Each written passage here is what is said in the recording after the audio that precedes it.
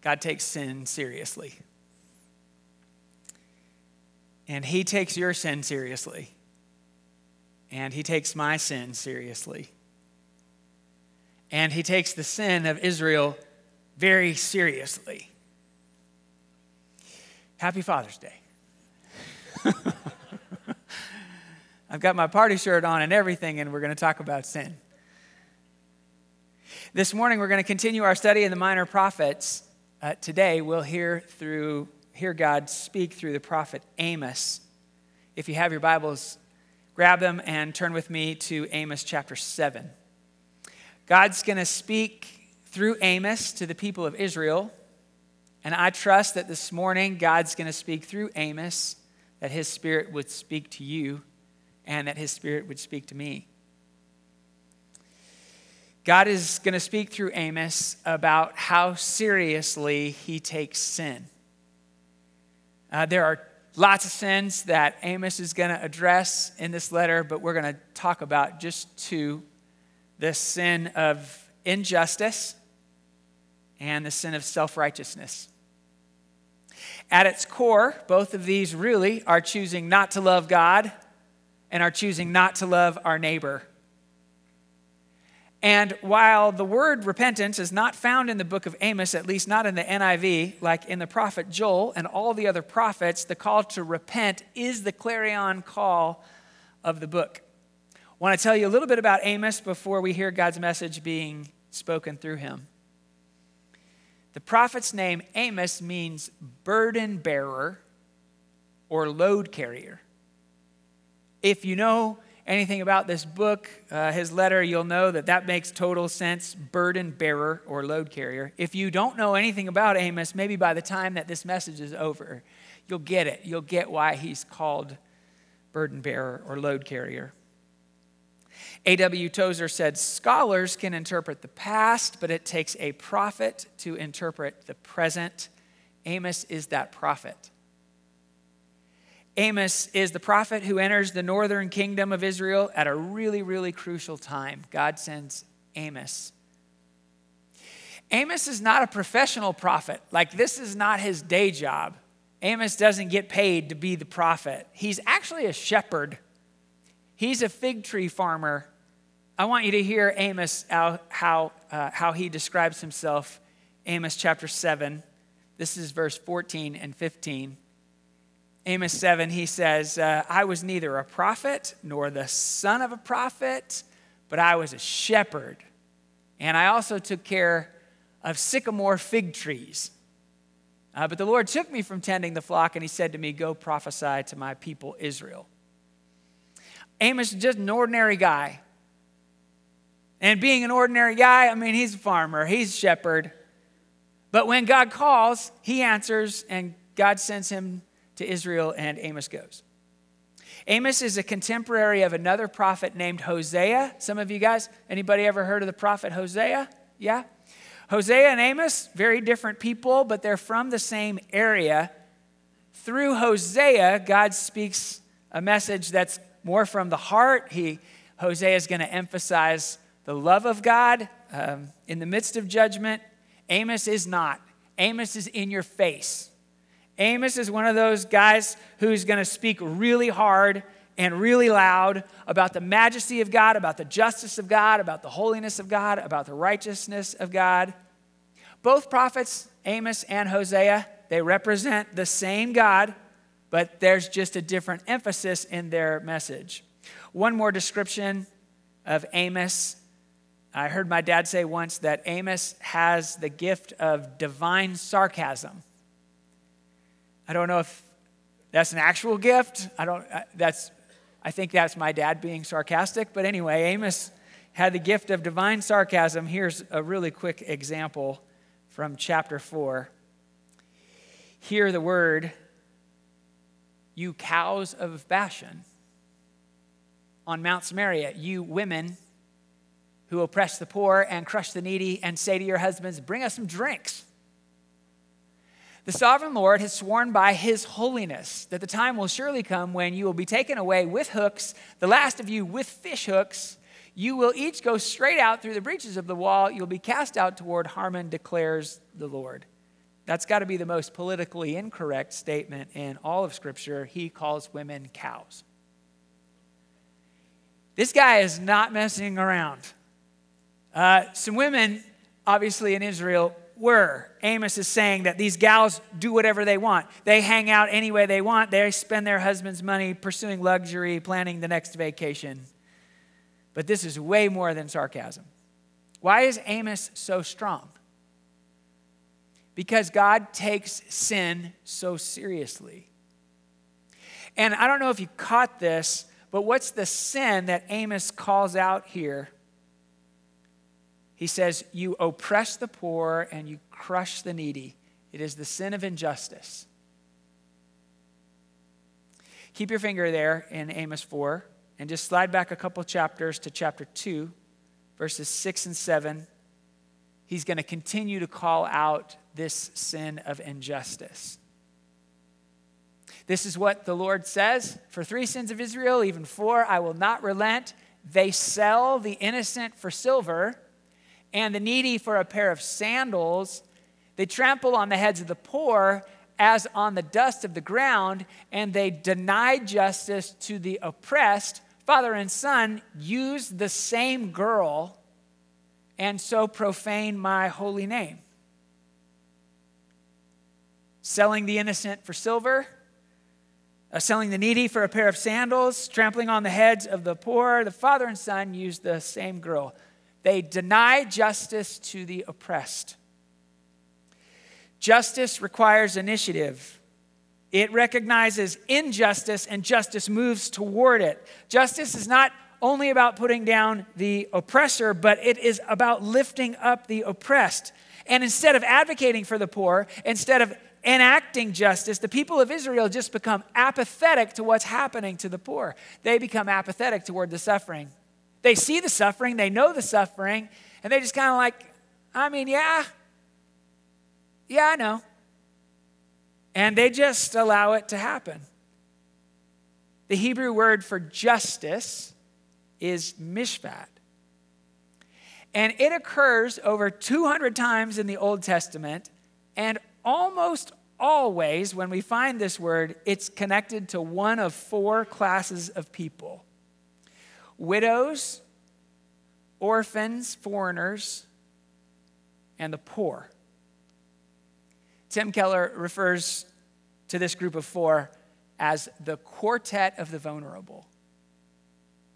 I want you to hear just a couple examples from Scripture. God speaks through the prophet Zechariah this way. This is what the Lord Almighty says: administer true justice, mishpat. Show mercy and compassion to one another. Do not oppress the widow or the fatherless, the immigrant or the poor. Zechariah 7:10-11. Why should we be concerned about the vulnerable ones? Why should you and I be concerned about the vulnerable ones? Because God is concerned about the vulnerable ones. Zechariah is a beautiful example, but here's from the psalm. He executes justice, mishpat, for the oppressed and gives food to the hungry. The Lord sets the prisoners free. The Lord gives sight to the blind. He lifts up those who are bowed down. The Lord loves those who live justly. The Lord watches over the immigrant and sustains the fatherless and the widow, but he frustrates the way of the wicked. Psalm 146, 7, 8, and 9. Deuteronomy chapter 10, verses 17 and 18. The Lord your God defends the cause, mishpat, of the fatherless and the widow, and loves the immigrant, giving him food and clothing. And then one day Jesus shows up, and Jesus says these words. The king will reply, truly I tell you, whatever you did for one of the least of these, my brothers, you did for me. And then he will say to those on his left, depart from me, you who are cursed, into the eternal fire for the devil and his angels, that is prepared for the devil and his angels. For I was hungry, and you gave me nothing to eat. I was thirsty, and you gave me nothing to drink. I was a stranger, and you did not invite me in. I needed clothes, and you did not clothe me. I was sick and in prison, and you did not look after me. They will also answer, Lord, when did we see you hungry or thirsty or a stranger or needing clothes or sick or in prison and did not help you? And he'll reply, truly, I tell you, whatever you did not do for one of the least of these, you did not do for me. Jesus takes the sin of injustice seriously. If you have your Bibles, slide over to Amos chapter 4, back to Amos chapter 4, verses 4 and 5. The text is going to reference two cities. I want you to just have some background of these cities just really quick. Two places he's going to call out, Bethel and Gilgal. They're very significant. And so it would help if you understand the significance and kind of get the weight of his message. Bethel shows up way back in Genesis. Abraham is there.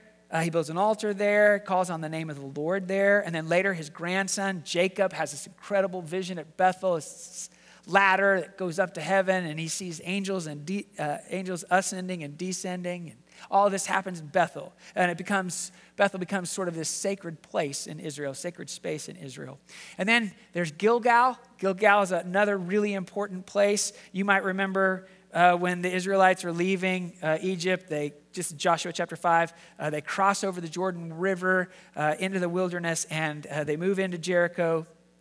This new generation, young generation, they go through the ritual of covenant of circumcision at Gilgal. Really important place.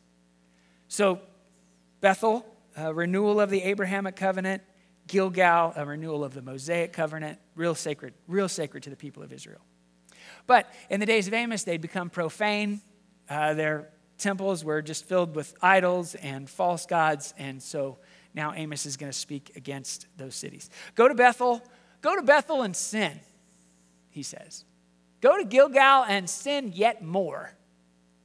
Bring your sacrifices every morning, your tithe every 3 years, burn leavened bread as a thank offering, and brag about your free will offerings. Boast about them, you Israelites, for this is what you love to do, declares the sovereign Lord. Come to Bethel and sin. Come to Gilgal and sin even more.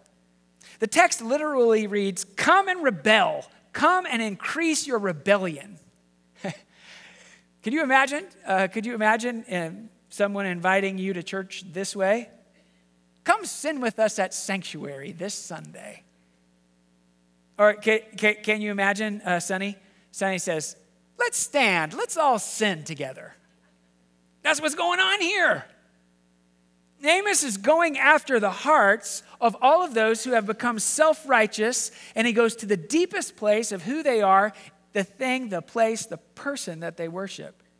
He's saying your worship has become a ritual. It's become a religion. Your singing, your sacrifices, your tithing, a complete farce, a total waste of time. He's saying his friends and his family are coming to church, but it's only to make themselves feel better about themselves. It has nothing to do with the worship of the God of the universe. Now, Amos isn't done. He's going to keep going. He's going to really, really push this idea of the sin of self-righteousness. Amos chapter 5, verses 21 through 27. I'm going to read this passage from the Message paraphrase.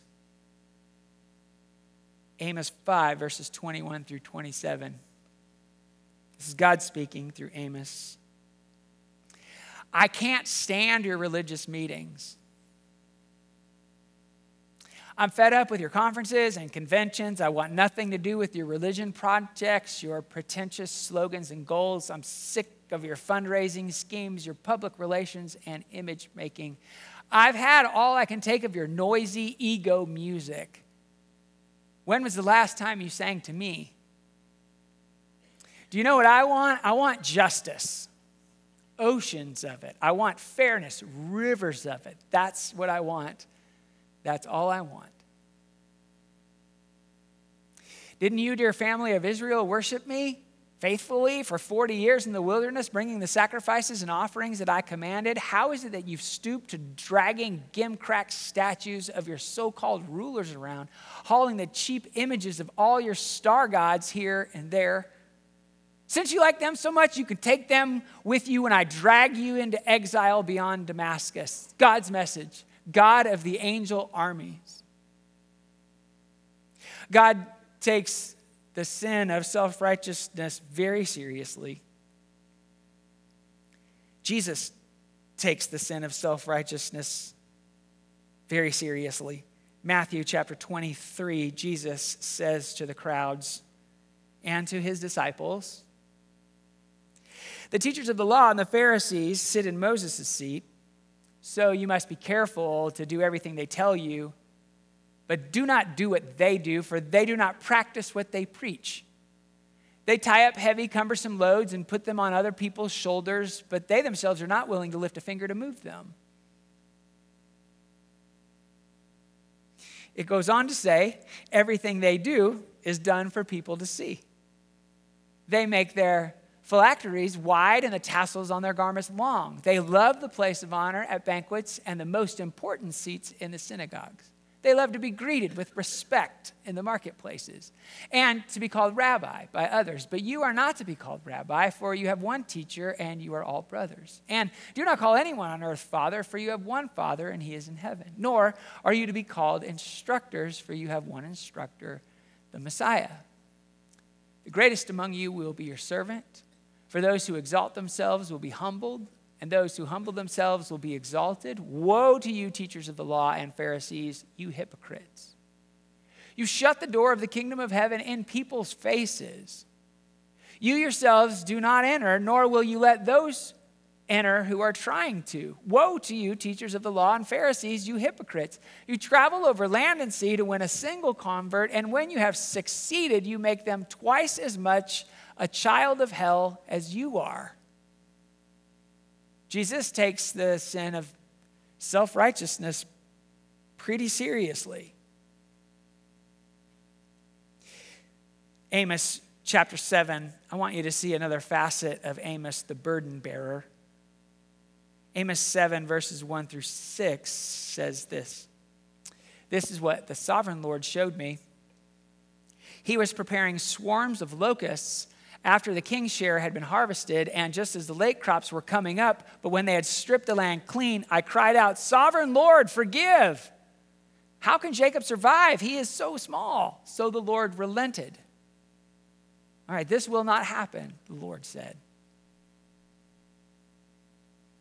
This is what the sovereign Lord showed me. The sovereign Lord was calling for judgment by fire, and it dried up the great deep and devoured the land. And then I cried out, "Sovereign Lord, I beg you, stop.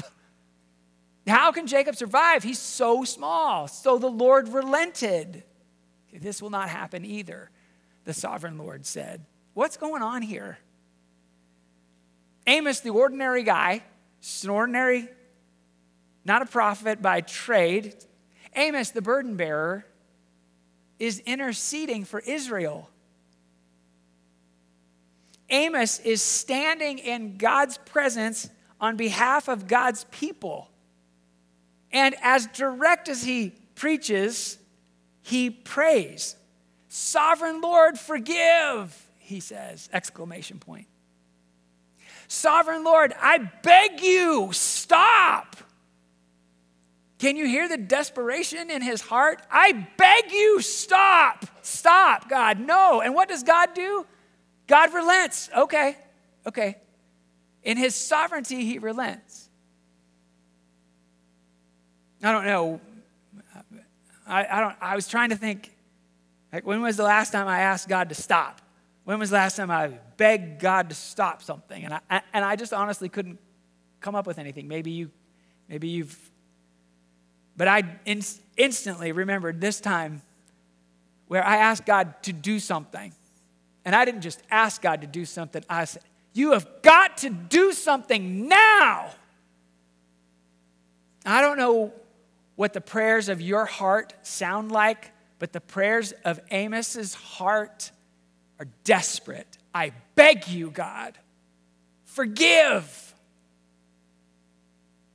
I don't know what you're praying, but I want you to be encouraged from Amos's example that God does hear and God does move. And in Amos's case, God relents. He says, okay. God is sovereign. He knows the whole story. And in this particular time and place, God says, okay, I won't do it. I don't know what you're praying for or how you're praying, or if you've maybe even just given up on prayer because it hasn't worked for you. Could I just encourage you just to be honest? I don't know, this prayer probably takes 10 seconds. You don't have to go on and on. You don't have to come up with crazy words. It's the most true, and honest part of who Amos is. And he just says, forgive. And he just says, I beg you. And God says, okay. Okay. God takes sin seriously, the sin of injustice and the sin of self-righteousness. Jesus takes sin seriously. Last week when I introduced this sermon series, I said that while all of the minor prophets talk a little bit about judgment, they talk a lot about judgment, they also paint a picture of a God whose scandalous love never stops pursuing the very people who broke his heart. That's really the message of the minor prophets. And God pursues us because God takes sin seriously. Because we didn't take sin seriously, because I don't take sin seriously, Jesus chooses to take sin seriously, and he steps in. Because we didn't take sin seriously, Jesus chooses to become our sin. He chooses to become your sin and mine. Because Jesus takes sin seriously, he chooses to pay a debt that you and I maybe possibly never even had considered paying. He gave his very self. And in the greatest act of justice that has ever been and will ever be, Jesus acted. Jesus, our one true burden bearer, Jesus, our load carrier, was concerned about the vulnerable ones, you and me. And he acted on our behalf.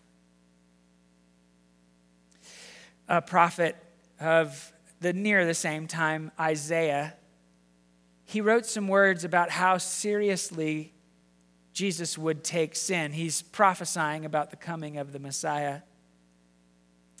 Isaiah 53 is sometimes called the song of the suffering servant. And I want to read the whole thing. I want you to hear how God prophesied through Isaiah that the Messiah, Jesus, how seriously he would take sin and what it would cost.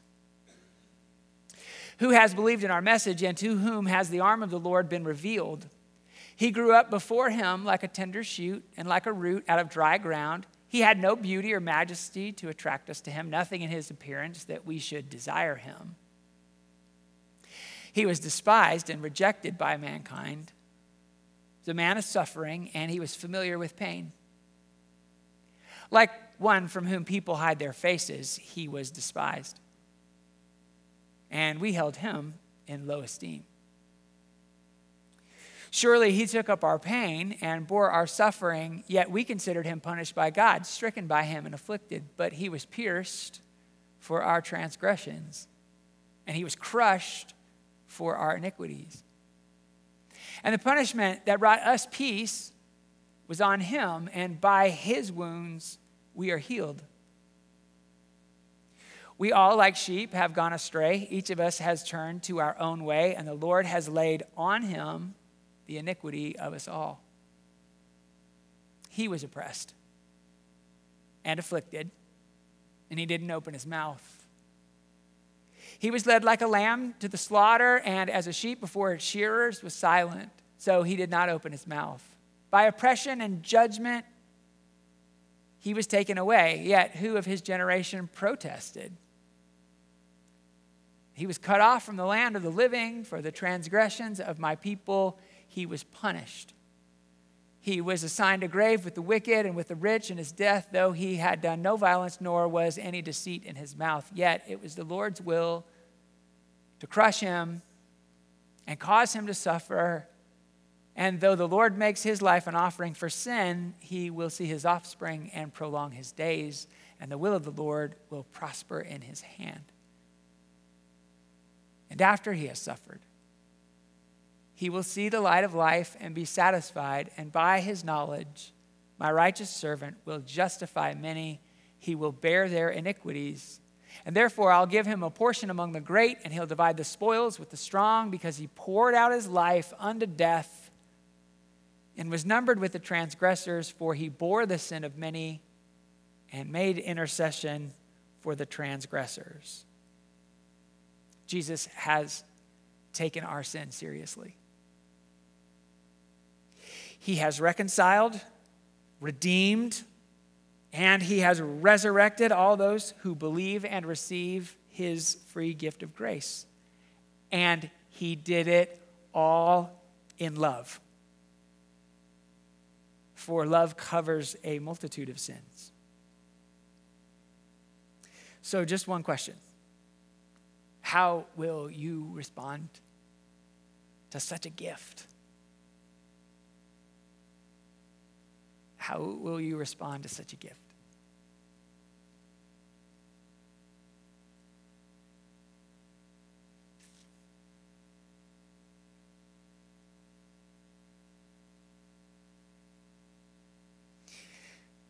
Confession, or maybe it's forgiveness, or renewed trust, or blessing. How will you respond to such a gift? I'll close this message with the closing words of Amos from his message. Amos chapter 9, verses 13 through 15. Paints a picture of the day when things change. Verse 13, the days are coming, declares the Lord, when the reaper will be overtaken by the plowman, and the planter by the one treading the grapes. New wine will drip from the mountains and flow from the hills. And I'll bring my people back. I'll bring my people Israel back from exile. And they will rebuild the ruined cities, and they'll live in them, and they'll plant vineyards and drink their wine. They'll make gardens and eat their fruit. I'll plant Israel in their own land, never again to be uprooted from the land I have given them, says the Lord your God. Let's pray together. God, thank you. Thank you for taking sin so seriously that you gave Jesus. Jesus, thank you for taking sin so seriously that you gave your very self. Spirit, would you speak to our hearts about the seriousness of our own sin? God, thank you for making a way for the vulnerable ones. Vulnerable ones like us. Vulnerable ones like me, thank you for making a way. Would you help us in this day to reflect your goodness and grace to the vulnerable ones around us, the vulnerable one sitting next to us, the vulnerable one living next to us, the vulnerable ones in our neighborhood or in our nation and the nations. Would you help us to reflect your goodness and grace? Would you help us to take sin seriously? Would you help us to be ambassadors that in this neighborhood, in this church, we would live on earth as in heaven? And so in these moments, God, I just pray that your Spirit would just speak to us and that we would respond to such a gift, the gift of abundant life and eternal life. In your name, Jesus, I pray.